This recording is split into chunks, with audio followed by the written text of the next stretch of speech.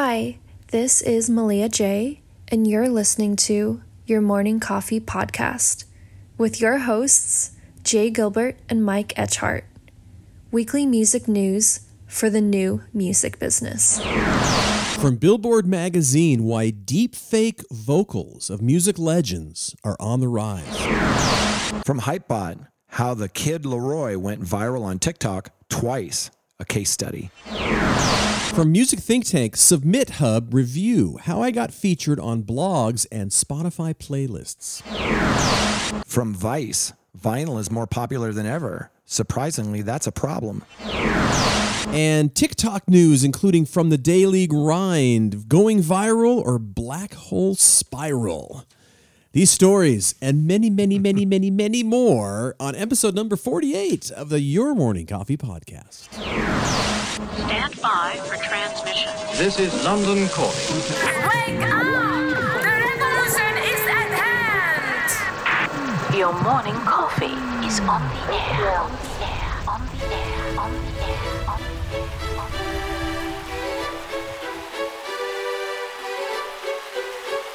Standing by.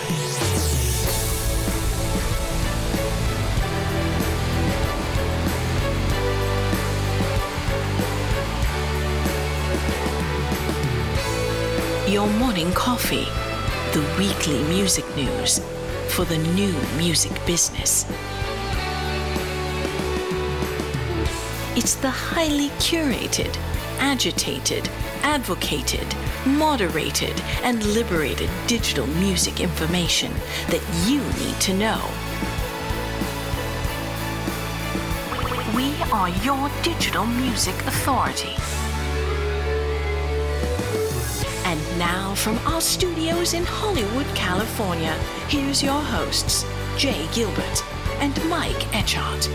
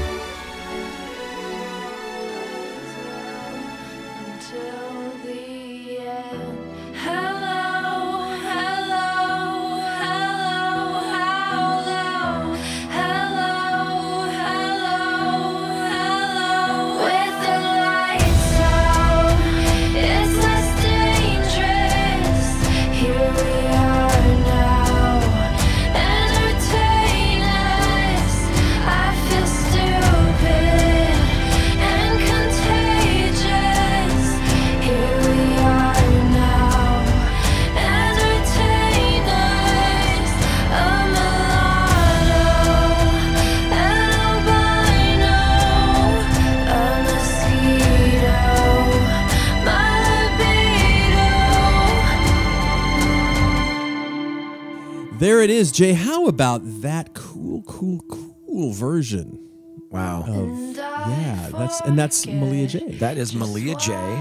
If you watched Black Widow, which was released Friday, in the opening credits, they play that entire song, start to finish, and it fits so well, and it's so cool. And think about it. I mean, Nirvana is kind of one of those bands, like the Beatles, like you don't cover it's hard. These bands unless you do your own thing, your own take, and she really did.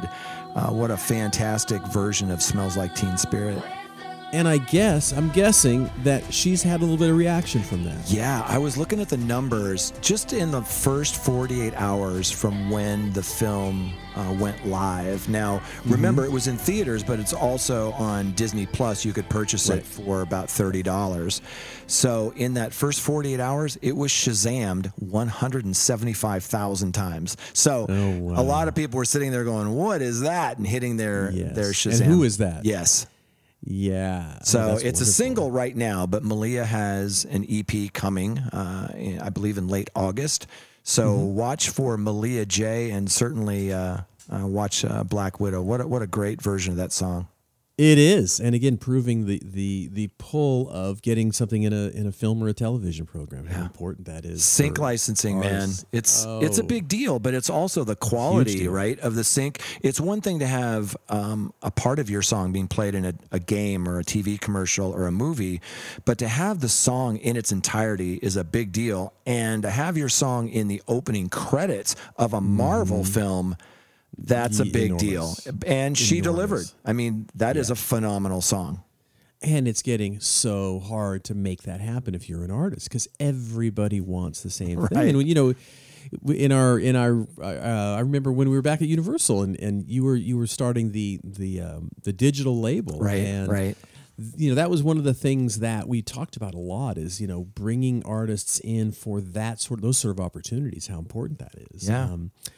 But now, of course, with the 60,000 tracks being added every day to the various distributors, it's more important than ever, and it's harder than ever. Right. So I would only say that that number is closer to 70 now.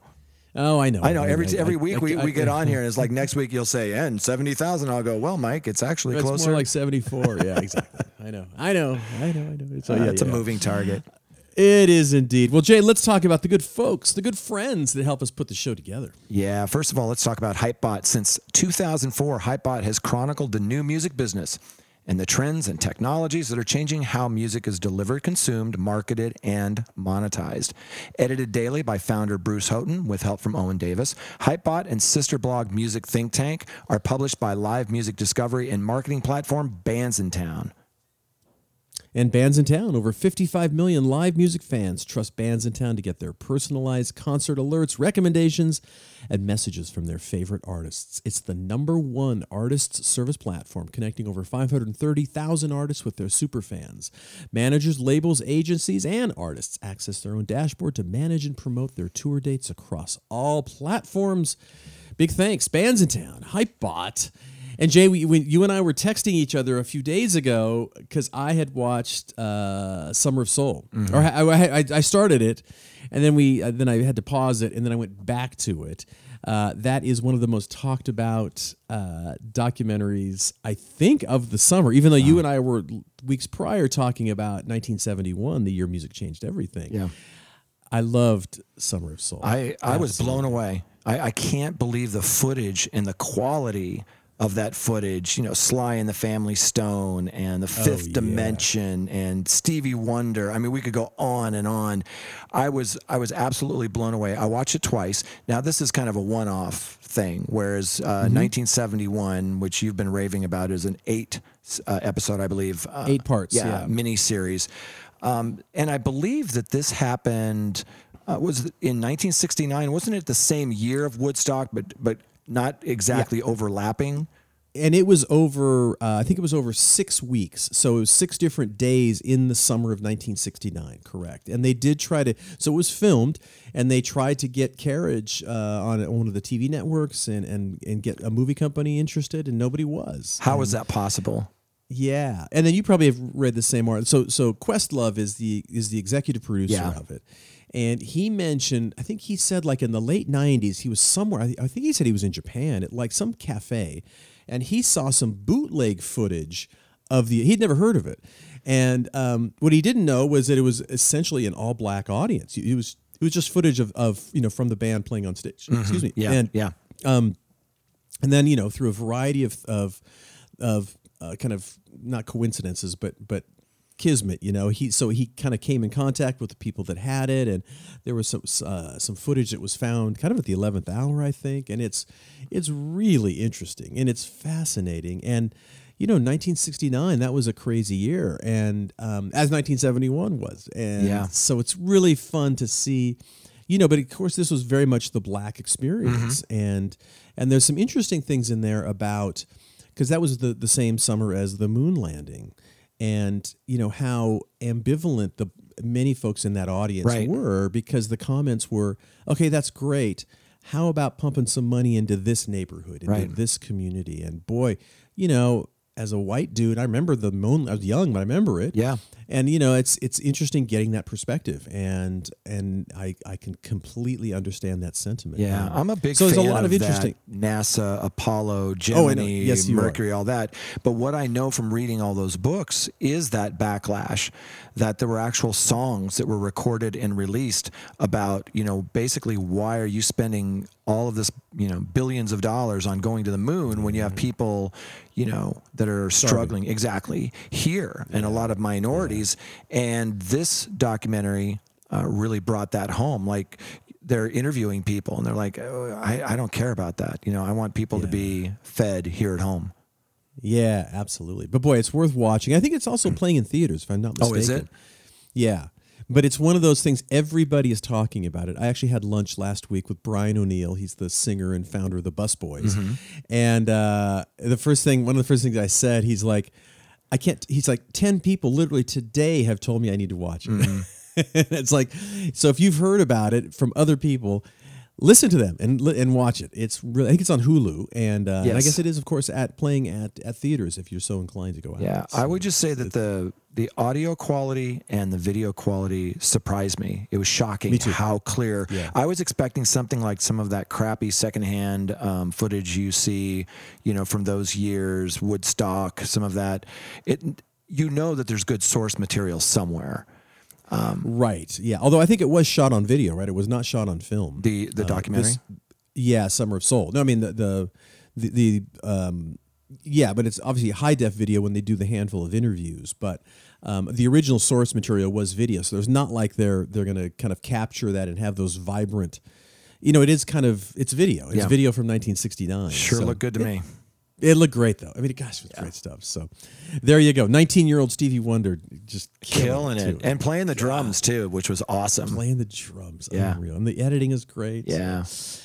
Anyway, by the way, the good friend that I get to do this every week with is Jay Gilbert. He's a curator of the Your Morning Coffee newsletter, which hopefully you know about. It's the weekly music news for the new music business. And, of course, he's a former executive with Universal Music, Sony Music, Warner Music, and Fox Home Entertainment. And the guy that I get to do this with is Mike Etchart, longtime host of Sound and Vision Radio, formerly of SST Records, Warner Music, Capital EMI, and Universal Music. Yes, indeed. And let's jump in, Jay, because I got to tell you, the first story we're going to talk about today, it kind of freaked me out. I was just going to say the exact same thing, but go ahead. It freaked me out. So this is in Billboard, and the title of the article is "Why Deep Fake Vocals of Music Legends Are on the Rise." So deep fake vocals. I'm not even sure I fully grasped. I can't even, not only can I not say the word, I didn't fully grasp That's easy for you to say. Yeah, but you know, it's kind of talking about. And it starts with talking about a guy. He's an artist, and he goes by the name of 30 Hertz, and he basically has done a track with vocals from Eminem. And the way he did that was he collected some interview, not footage, but like interview clips, exactly. And he kind of put together, you know, this kind of vocabulary with his voice, and then he wrote some stuff and released the record. Yeah, well, there's software that you use. He collects, you know, those clips, but there's this new software, and they go on to talk about a couple of them in this article that you can use to kind of put this together. And this took him, I think, almost 2 years to put together. This isn't like an easy thing to do. But what shocked me was, well, let me back up a little bit. We've all seen the deep fake videos, and sometimes it's almost impossible to tell. There's actual apps that you can get for your phone that'll do deep fake videos that aren't super high quality, but they're fun to do, you know, put your face on a movie star or whatever, that sort of thing. Yeah.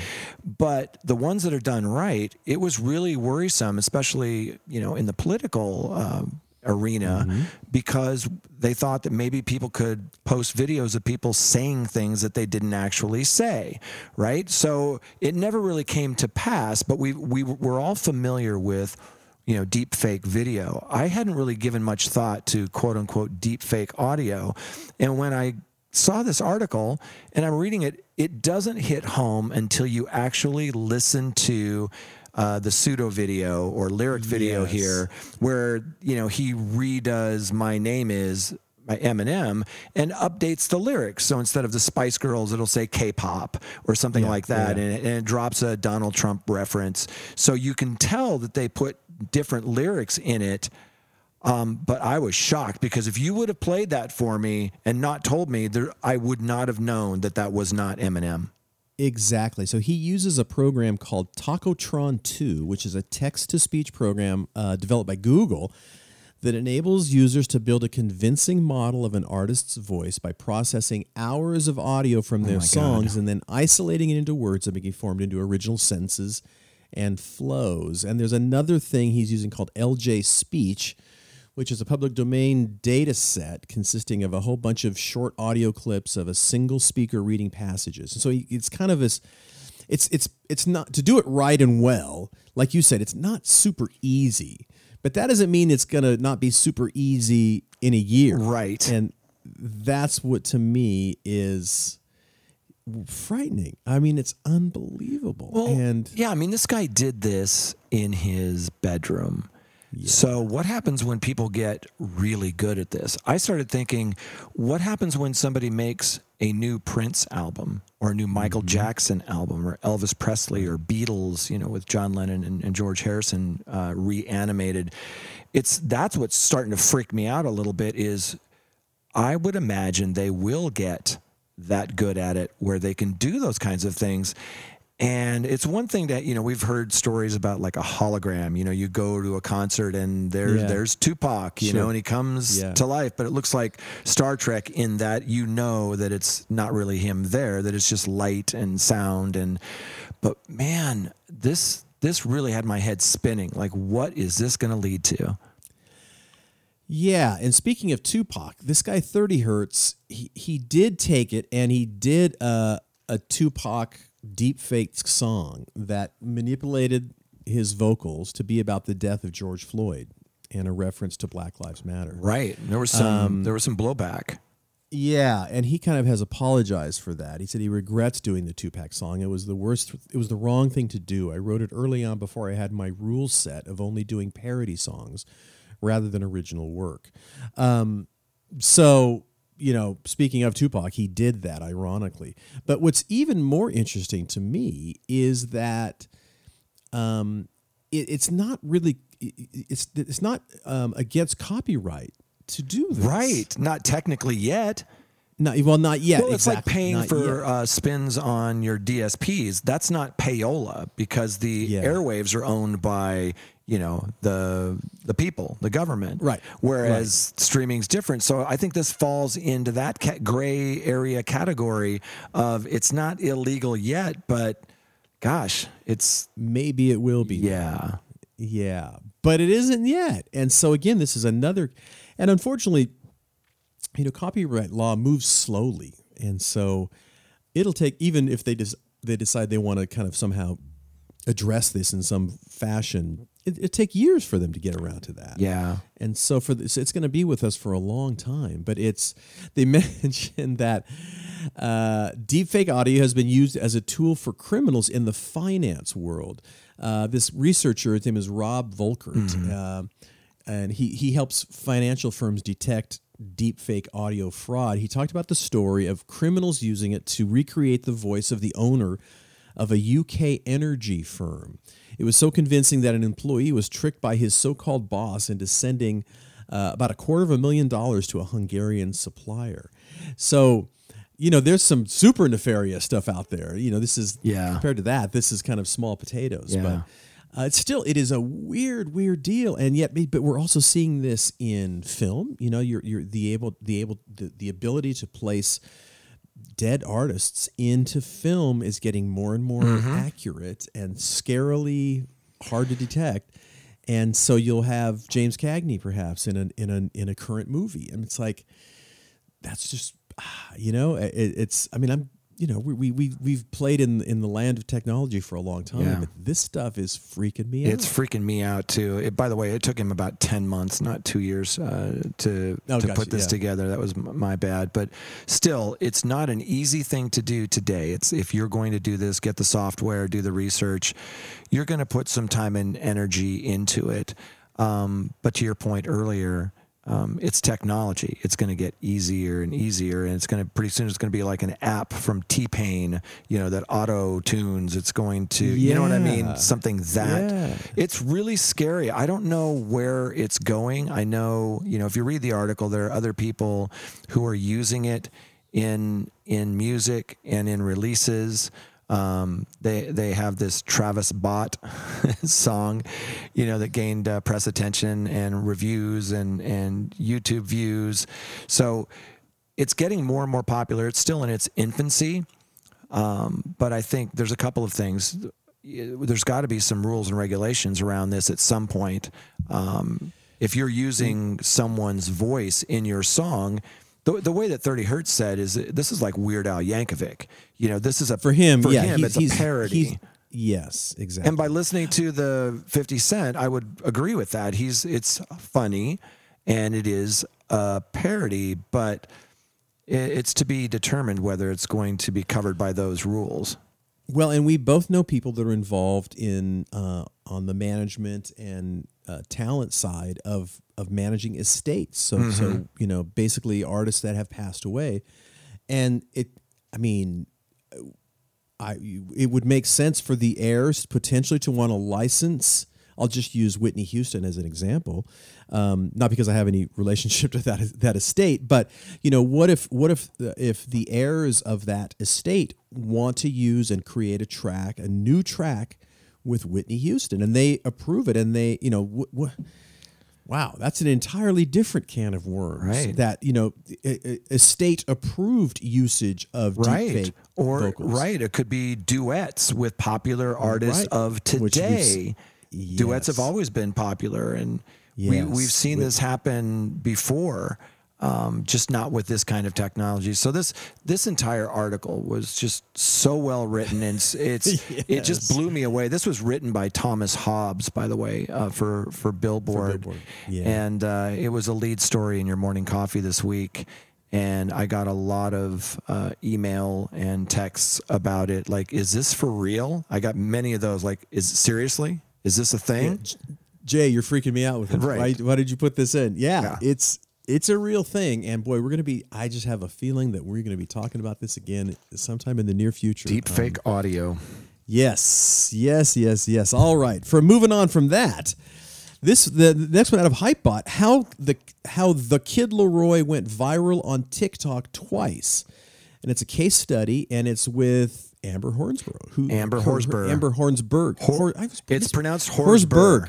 I know. I want to put some Yeah. other letters in there. Yeah, when I first met her, I said it was Amber Horsburgh. I think I had her on the podcast and I said it wrong, and then I realized it later when I watched some of her videos where she said, "Hi, I'm Amber Horsburgh," and I'm like, "Oh, like Edinburgh? Okay, I get it. I get it. Yeah. But, Horsburgh. But Amber she's a friend, and she's a fantastic writer. She comes from downtown.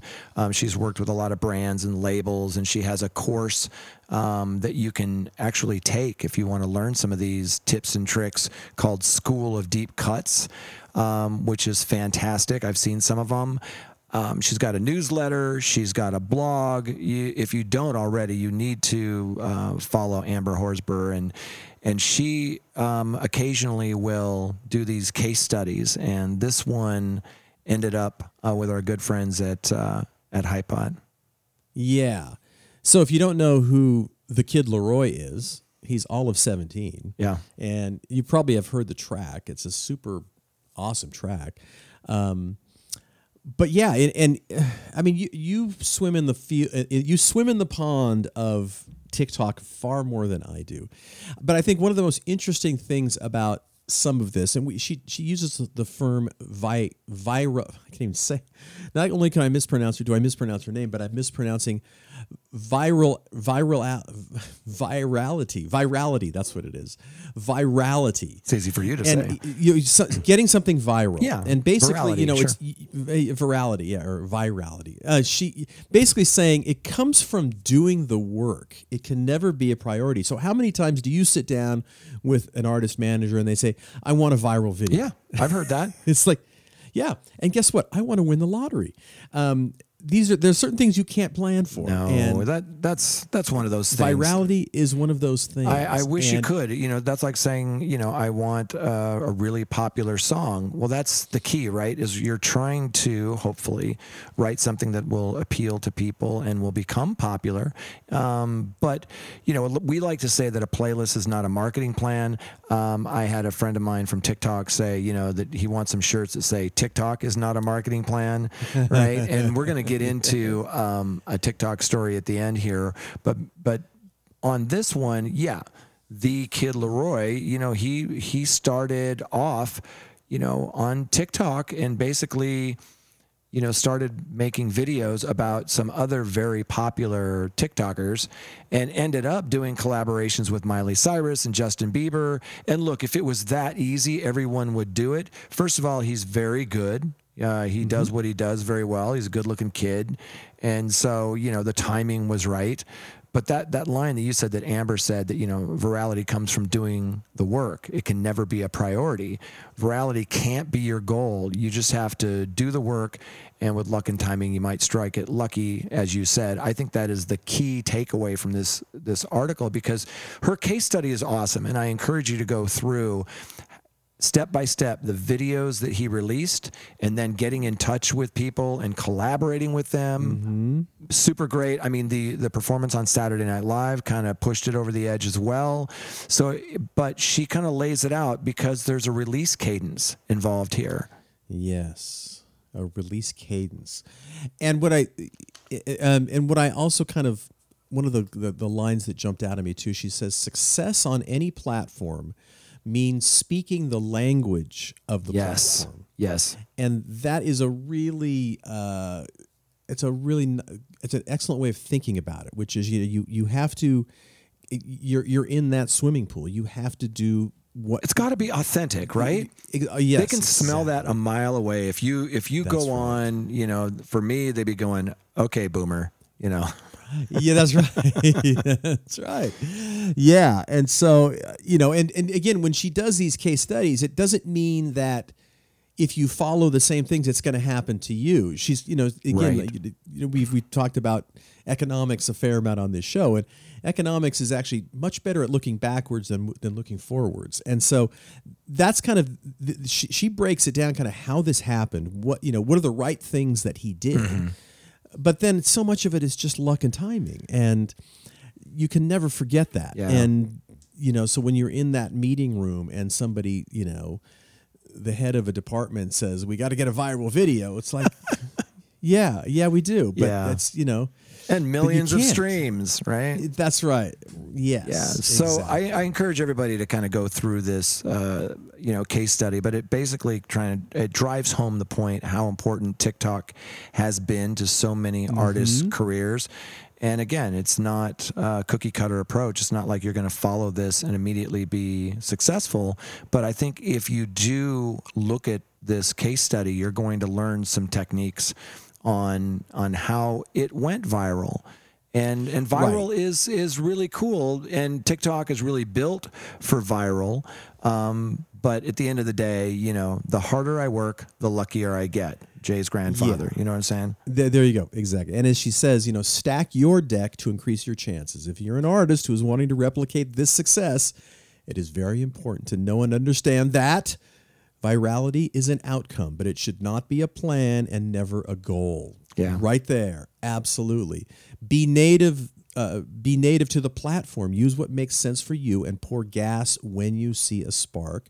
which of course I is love that always line. what you do in marketing. You know, exactly. is you're looking. I love that Yes. line because I was talking to a friend of mine who runs a major distribution company, and he was saying that a lot of people don't know what distribution does versus what a label does. And he Yeah. said the easiest way to explain it is distribution puts gasoline on your fire. They don't start your fire. And I've never forgotten that. And I think it's really, really important. She also says here, viral content is a small part of a marketing plan, but you should have a larger career goal. For the Kid Laroi, it was creating albums and collaborating with other musicians. So, bingo! Again, this is taking a page from what you say often, which is some of these individual things are not marketing plans. They are elements of marketing plans, but they are not marketing plans. Yeah, I think what happens is sometimes people get successful on one platform, whether it's YouTube or TikTok, and then people want to replicate that because they see it as that silver bullet. You know, that's what I need. I need millions of streams. I need this viral video. I need this. And look, people are buying likes, people are buying streams, and people are trying to do all of those things to jack up numbers. But at the end of the day, if you don't have the engagement, you don't have much. And I will tell you about TikTok that the artists that I have on TikTok are actually finding an audience faster than on any platform I've ever seen. But just because you're finding that audience quicker, it's actually more difficult to get them to engage because they're flying through their feeds looking for these little bite-sized chunks of entertainment. Can it happen? And does it happen? Absolutely it does. But remember, it's, you know, we'll talk about this. There's another story near the end here, the Daily Rind, which is the amazing blog and webpage from The Orchard. They do kind of a deep dive on TikTok, so we'll save some of that for that. Okay. But great stuff. And then there's also, you know, a video of her explaining a lot of this stuff is linked in the article. So it's awesome. Yeah. It was a great article and really fascinating. And again, this does not mean that if you do exactly the same things he did that you will have this success, but it's basically examining what he did, how it was strategic, and yet also some of the luck that played. I think it sounds pedantic, but I think you have to look at what people are doing that is working and what is not. And you try to do more of the things that people are doing that are working and less of what does not. Again, that's oversimplifying something, but there's a lot of truth to that. So if you like the video that she's posted there, check out her School of Deep Cuts. It's school.deepcuts.co. She has some really great courses on there. If you're a college student or maybe if you're in the business and you want to learn more about different aspects of the business, check out Amber's School of Deep Cuts. Highly recommend it. Good stuff. All right. This from Music Think Tank, Jay. Submit Hub review. It's a review of the platform Submit Hub. Yeah. How I got featured on blogs and Spotify playlists. And I know of it, but I haven't spent any really time with it, to be honest. But it's interesting. It's a platform that connects musicians with curators and influencers, right? Yep. So you can submit your music to bloggers, Spotify playlists, record labels, SoundCloud curators, YouTubers, Twitch streamers, radio stations. Yeah. So far, so good, Well, right? I've used them on many campaigns. My clients have. And for a new developing artist, it can be a really cool thing. They're required, their network of curators are required to listen to, I think it's 20 seconds of the music, and then they have a couple of days to respond. And you'll get some responses back. Ari Herstand wrote a really good article about his experience with Submit Hub. Is it a silver bullet? No. But for a developing artist, I think it's important for a couple of reasons. One, it's very inexpensive to do. You can have a very small budget and reach some of these folks. And here's the thing. You'll get feedback, and it may not be feedback you like. But if they like what you're doing, and I've seen this happen, they'll add you to their college radio stations, their YouTube channel, their smaller playlists. And listen, that's all good. I would rather be on a lot of small outlets like this than one large, New Music Friday or something like that, because you're up there a week or two and then you're gone. And these playlists especially tend to, and even some of these blogs, if they like what you're doing and they talk about you, it's going to stay up there a little while. Right. This, by the way, was written by Caleb J. Murphy. I didn't see how much it costs. How much does it cost? You can set a budget. I've had a couple of clients that had budgets in the like $100, $150. You can have a very small budget and do these things, but of course, you get less and less curators with less money. But I would encourage you to take your very best track, your most accessible track, and do a campaign with Submit Hub and watch the data and see what happens. Listen to the feedback that you get back.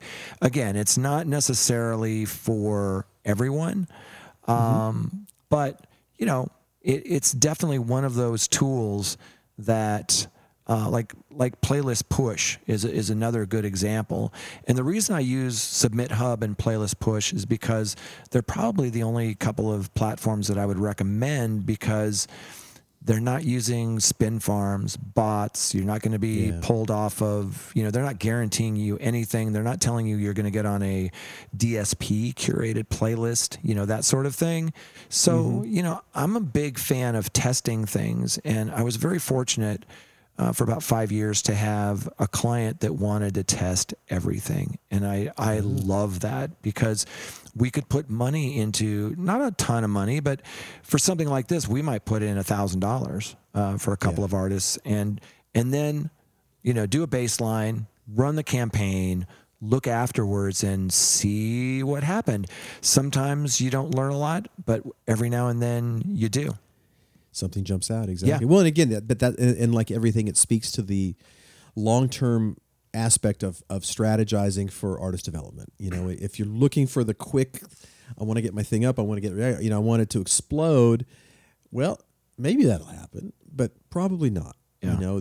You have to play the long game, and I do like what you say in terms of testing it and seeing what works, because it might work for band A, and for band B, it's a complete waste of time. Yeah. And that's the thing. Even if you're marketing music, you can use your past experience to inform future clients, but it doesn't mean you just follow the template, right? Because that is about as old school music business as it gets. Yeah. And we worked it during the template days where you kind of said, okay, video, radio, touring, these are the big, that's the right. big things. It was a simpler It's business. a simpler time, Jay, which is good, because I'm a simple human. Well, the only thing that I wanted to make sure we pointed out in this article, they talk about blogs and playlists, and at the very end of it, they talk about the pros and the cons of using Submit Hub.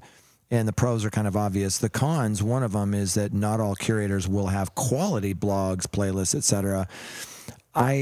It's hard for people to know what is quality and what's not. It can't just be based on monthly listeners or followers. One of the things that I read recently that I thought was interesting is that DSP curators and algorithms look at tastemakers, and tastemakers may not be the obvious ones like Pitchfork. A tastemaker may be Mike Etchart's blog, where he's the first guy to discover the Kid Laroi, right? He might have been the first one, and now they're watching you and you don't know it. You're just a unique identifier, and they're watching you. So then when you add the new Malia J, they're like, wait a second, you may not have a huge following, but you're a tastemaker. And I've been told by several people that that's really how it works. It's not all about just sheer numbers. Interesting. Well, as it should be.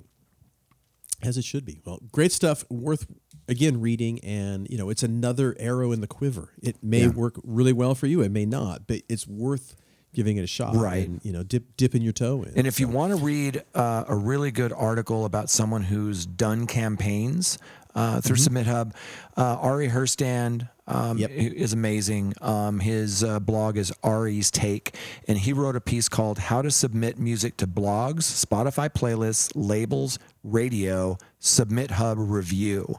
So go to Ari's Take, his blog, search for that article, and you'll get kind of a step-by-step of how he's run campaigns, what things he found to be good, indifferent, bad. So if you want to go a little deeper, check out Ari's Take. Awesome resource, by the way. Yeah. Awesome resource. So, ironically, Jay, so the next one is out of Vice, and the title of the article is "Vinyl is More Popular Than Ever. Surprisingly, that's a problem." I happened to go to dinner last night with a really good friend of mine who is, I won't say where he works, but let me just say that he is super involved with the production of vinyl. Okay. Super involved. And so it's ironic that this article was one we've chosen to talk about today. And it is so true. It is incredibly popular, but the backlog currently for vinyl production is absolutely insane. Yeah. It's really... It's into next year. It's easily, on the fastest track, you're looking at 7 to 8 months for the most part. Yeah. And it is backed up. I mean, it is incredibly popular and doing super well, but the irony is they just can't get it going fast enough. And as you and I know, even though they should be, they're publicly traded companies, and I sensed this from the conversation I had last night. Sometimes the major labels are not, as we say, it's the 6 Ps. Proper planning prevents piss poor performance. Classic. And people are forgetting that. I'm sure you want that out by whenever, but guess what? They just aren't making stuff. It's a finite production. There's only so much capacity. bandwidth. There's only so much they can do. Yeah. And so a lot of stuff is just, I'm sure you want it to come out, but it's not coming out. No. And you better just kick back and relax because it's going to come when it comes. Right. And there's a little wiggle room in there. I was having a really great conversation with Sean Murkowski.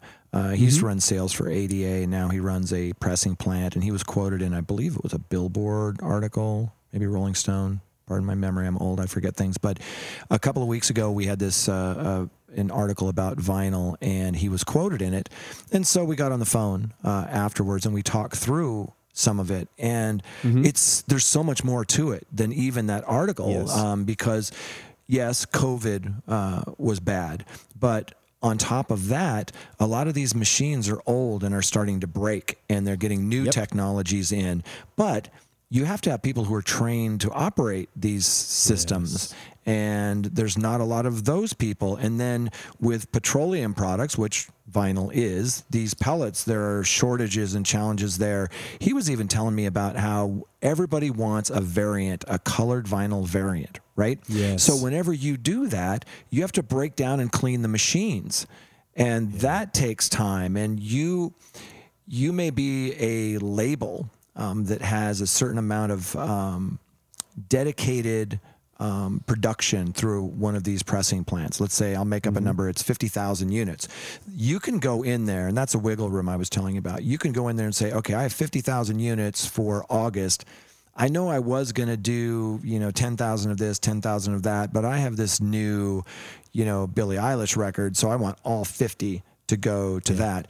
And that kind of jockeying for position is also making things really challenging, especially for indie artists, to get things pressed up and, getting them to market on time. You're seeing a lot of releases now that come out for streaming, download, and CD on one date, and then 3 months, 6 months, 9 months later, the vinyl.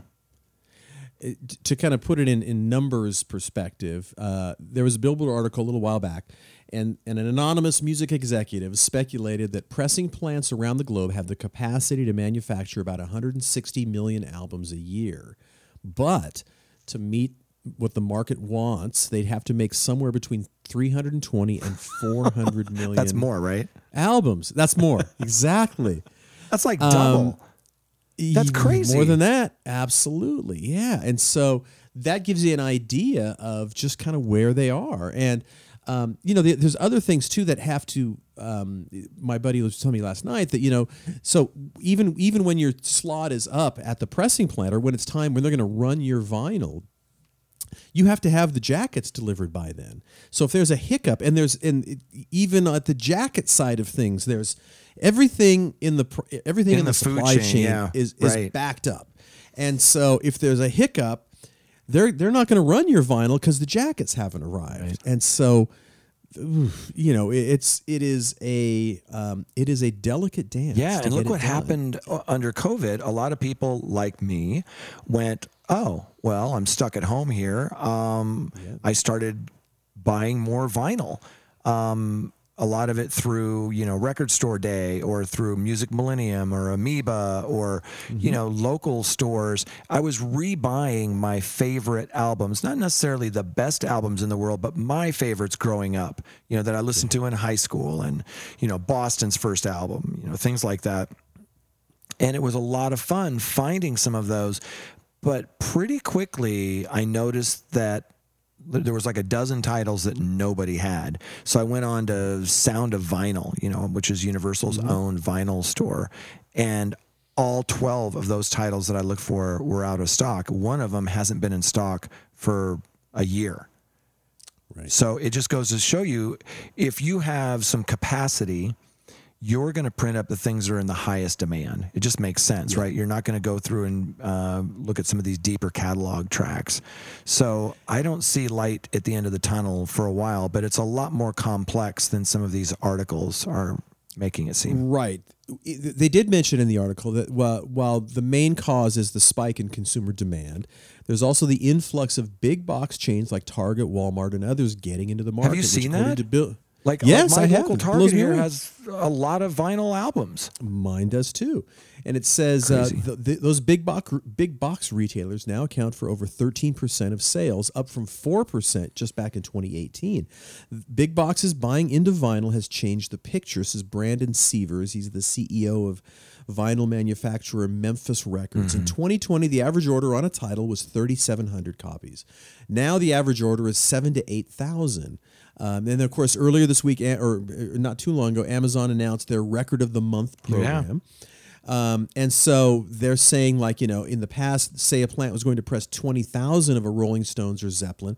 Now they're going to do 25 or 30,000. So all of this stuff is just like The perfect storm. The perfect storm, exactly. So that is why everything is so tight out there. But again, and what's if you and I had this discussion 8 years ago, in no universe would I have expected this demand, and of course, and it's the dream of every label. There's no returns.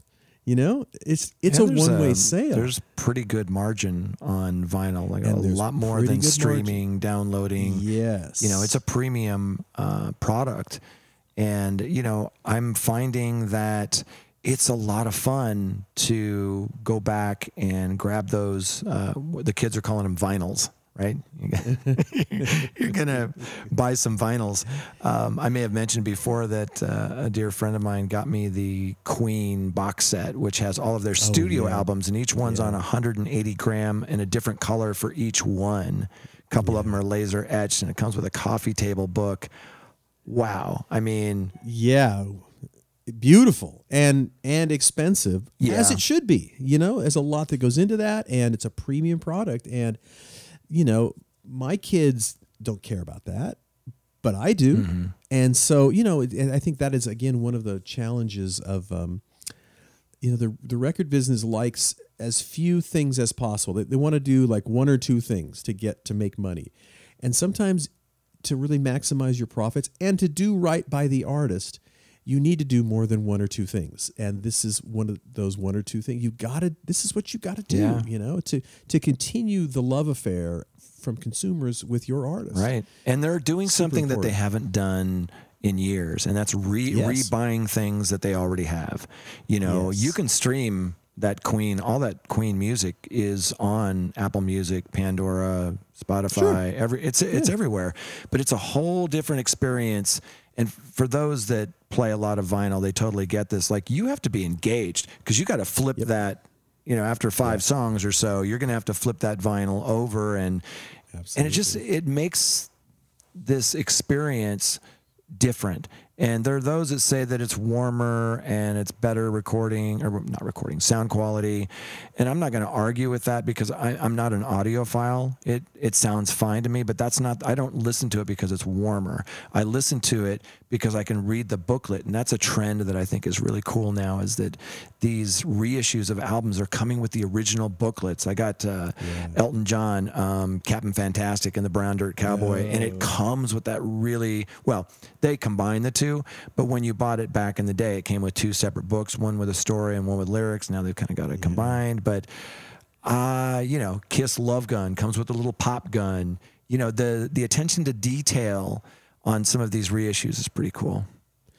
But this stuff matters, by the way. And if you're buying vinyl, and what some people have done is they're not going back to the original tapes. They are, they're using maybe digital masters to press from, and you can't do that. You can't do that. Well, talk about that for a second, because I don't really even fully understand that. What's the difference between a master, for somebody who's making CDs and a master for somebody who's made vinyl? Well, one is digital and one is going to be analog. And so whenever you're doing anything like this, you really want to go back to the original tapes and do a specific mastering session for that format. And there you go. From the original masters. From the original masters, the original tapes, so you got to go back and the technology keeps improving in terms of how we transfer from those original tapes.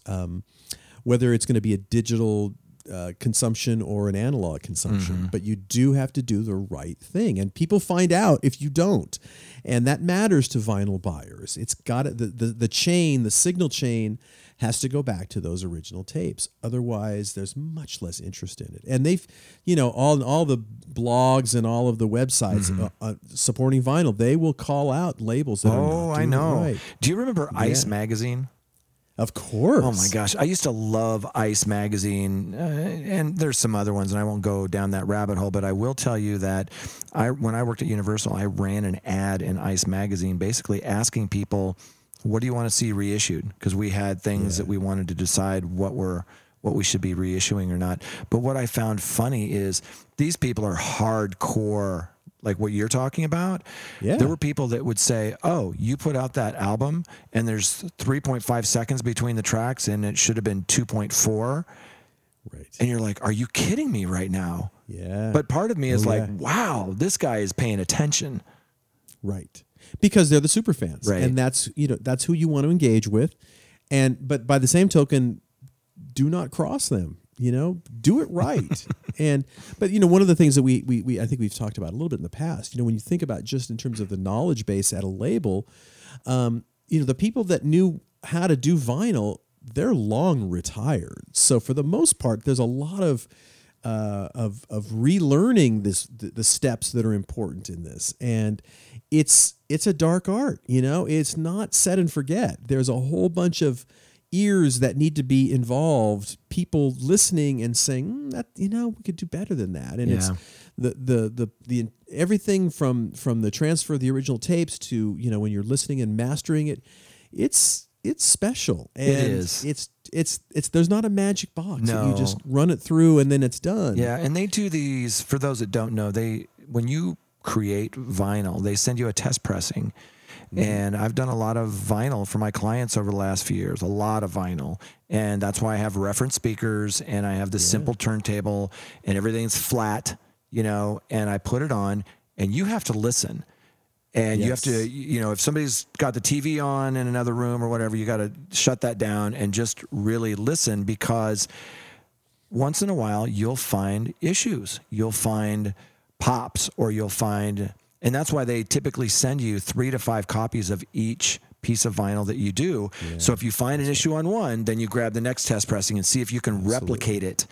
Yeah. And it's a really interesting process that I don't think a lot of people think about. But I haven't had a ton of problems because the pressing plants that we use are pretty good. But you do have to listen, because those problems do pop up. And God help you if you were in charge of saying thumbs up or thumbs down and you didn't really listen. Oh my gosh. There was I'm not going to say which major label, but it rhymes with. We're familiar with. That's right. But there was I think it was actually a Blu-ray, a concert thing of a very famous artist. And the people at the label didn't have the expertise, and they didn't take the time to really QC it, go through it, QC it, and boy, there were some problems, and it ended up being a shitstorm. And the artist was rightly just incensed that nobody took the time to listen to it. And boy, you got to be careful. These are the babies that we are responsible for. And yes, I'm sure that person was busy that day and had a bunch of emails to respond to, but you need to go, as you say, and shut the door and watch it from front to back. Carefully. And then watch it again, or listen front to back, compare it to other products that are in the same genre. It's And tedious. It's a lot of work. It's tedious. It is. But guess what? Do you want that phone call from the manager? No, thank you. No, you don't. Nope. Yeah, exactly. All right, the last one, Jay. Talk a little about TikTok news. Yeah, TikTok. We haven't talked about Going TikTok viral enough from or the Daily Black Rind. Hole Spiral. I thought that was such a great title by Molly Weeks. This is at the Daily Rind, which I mentioned. This is the distribution company, The Orchard, the major indie owned by Sony. Fantastic distribution company. I've followed their Daily Rind for many, many years. So many great stories. Next to probably, Randall's team over at Symphonic, these guys are one of those top ones that show you how to do things because there's a lot to learn, and there's new platforms like TikTok, for example. And, we don't have to spend a ton of time on this. I brought this up because people are afraid of things they don't understand. It's human nature. And I get a lot of calls from people who say, I didn't want to bring this up on the call, but, what the hell is TikTok and why should I care? And, what's going on here? And so this has been a very popular article this week. And part of the reason why is people don't really understand TikTok. And the way that you understand TikTok is you get on the platform, you download the app, you look at some, follow some of your favorite artists, or just follow some artists on TikTok, watch what they're doing, see what's working. I get this really cool email every week from Johnny Cloherty's company, Songfluencer. And what's cool, sign up for this email, because what's cool about it is they do a lot of TikTok influencers, but they show you in their email each week, what are the trends? Is it making candles? Is it lip syncing to I Was Made for Lovin' You by Kiss, which was in, I think, last week? Is it a challenge? There's lots of challenges that come up. So find out what's going on TikTok, because there's currently 800 million active monthly users on TikTok, and it's been downloaded 1.5 billion times. Unbelievable. Yeah. Projected to have 1.2 billion users in 2021. It's a little popular. And, and again, the further you get out of that 16 to 24 kind of, that's the TikTok user base demographic. Yeah. Maybe that's most of the people, but as the article says, everybody is on TikTok. Absolutely. I belong to this artist management collective, and we had a gentleman on who was a TikTok creator, and he was in his 50s and doing really well. So is it mainly 16 to 24-year-olds? Yeah, maybe. But as they say, it's an app for all ages with varying communities. Yeah. But it's a great article, and they've got, kind of a PowerPoint on there with it's 47 pages. So I won't go through any of it, to be honest. But it really gives you a great overview and a breakdown of basically how to get up and started. And like you said, the stuff that's on, and I've been working with The Orchard for, a long time. Since 2007, I think. It's a wonderful organization. Oh, yeah. Great folks that work there. Oh, yeah. Trisha Arnold is their head of digital, I think, globally now. She's a friend, one of my favorite people over there. And you mentioned this PDF, this presentation that they have on here. Typically, they do that for all the different platforms, but it's for their clients. If your music is distributed through The Orchard. And I thought this was really interesting that they put this one up here basically for anybody who reads their blog to grab. And I highly encourage you to do that. Their decks on these different platforms are super valuable. Yeah, Molly Weeks, by the way, is the one who put this article together. And the website is dailyrindblog.com. So if you can't find it, that's where it is. Awesome. And on that note, Jay, it's actually time to wrap up. We started recording today much later than we usually do on Sunday. I had a photo shoot this morning, video shoot, and we started, usually we do this in the morning. We did this a little closer to noon, I think. And it's different. Yeah, it works for me too. Anyway, well, there you go. Always great seeing you. Great show. You too. Great conversation. Absolutely. And big thanks to our friends over at Hypebot and Bands in Town. Boy, we sure appreciate the support. Awesome, fantastic. And thanks for listening, folks. This has been episode number 48. We are marching towards our first year anniversary. Yeah, we might even have a surprise. We'll see what happens. Absolutely. We'll see what happens. So thanks for listening on behalf of Jay Gilbert and myself. We sure appreciate you spending some time with us. And we'll be back next week on the Your Morning Coffee podcast.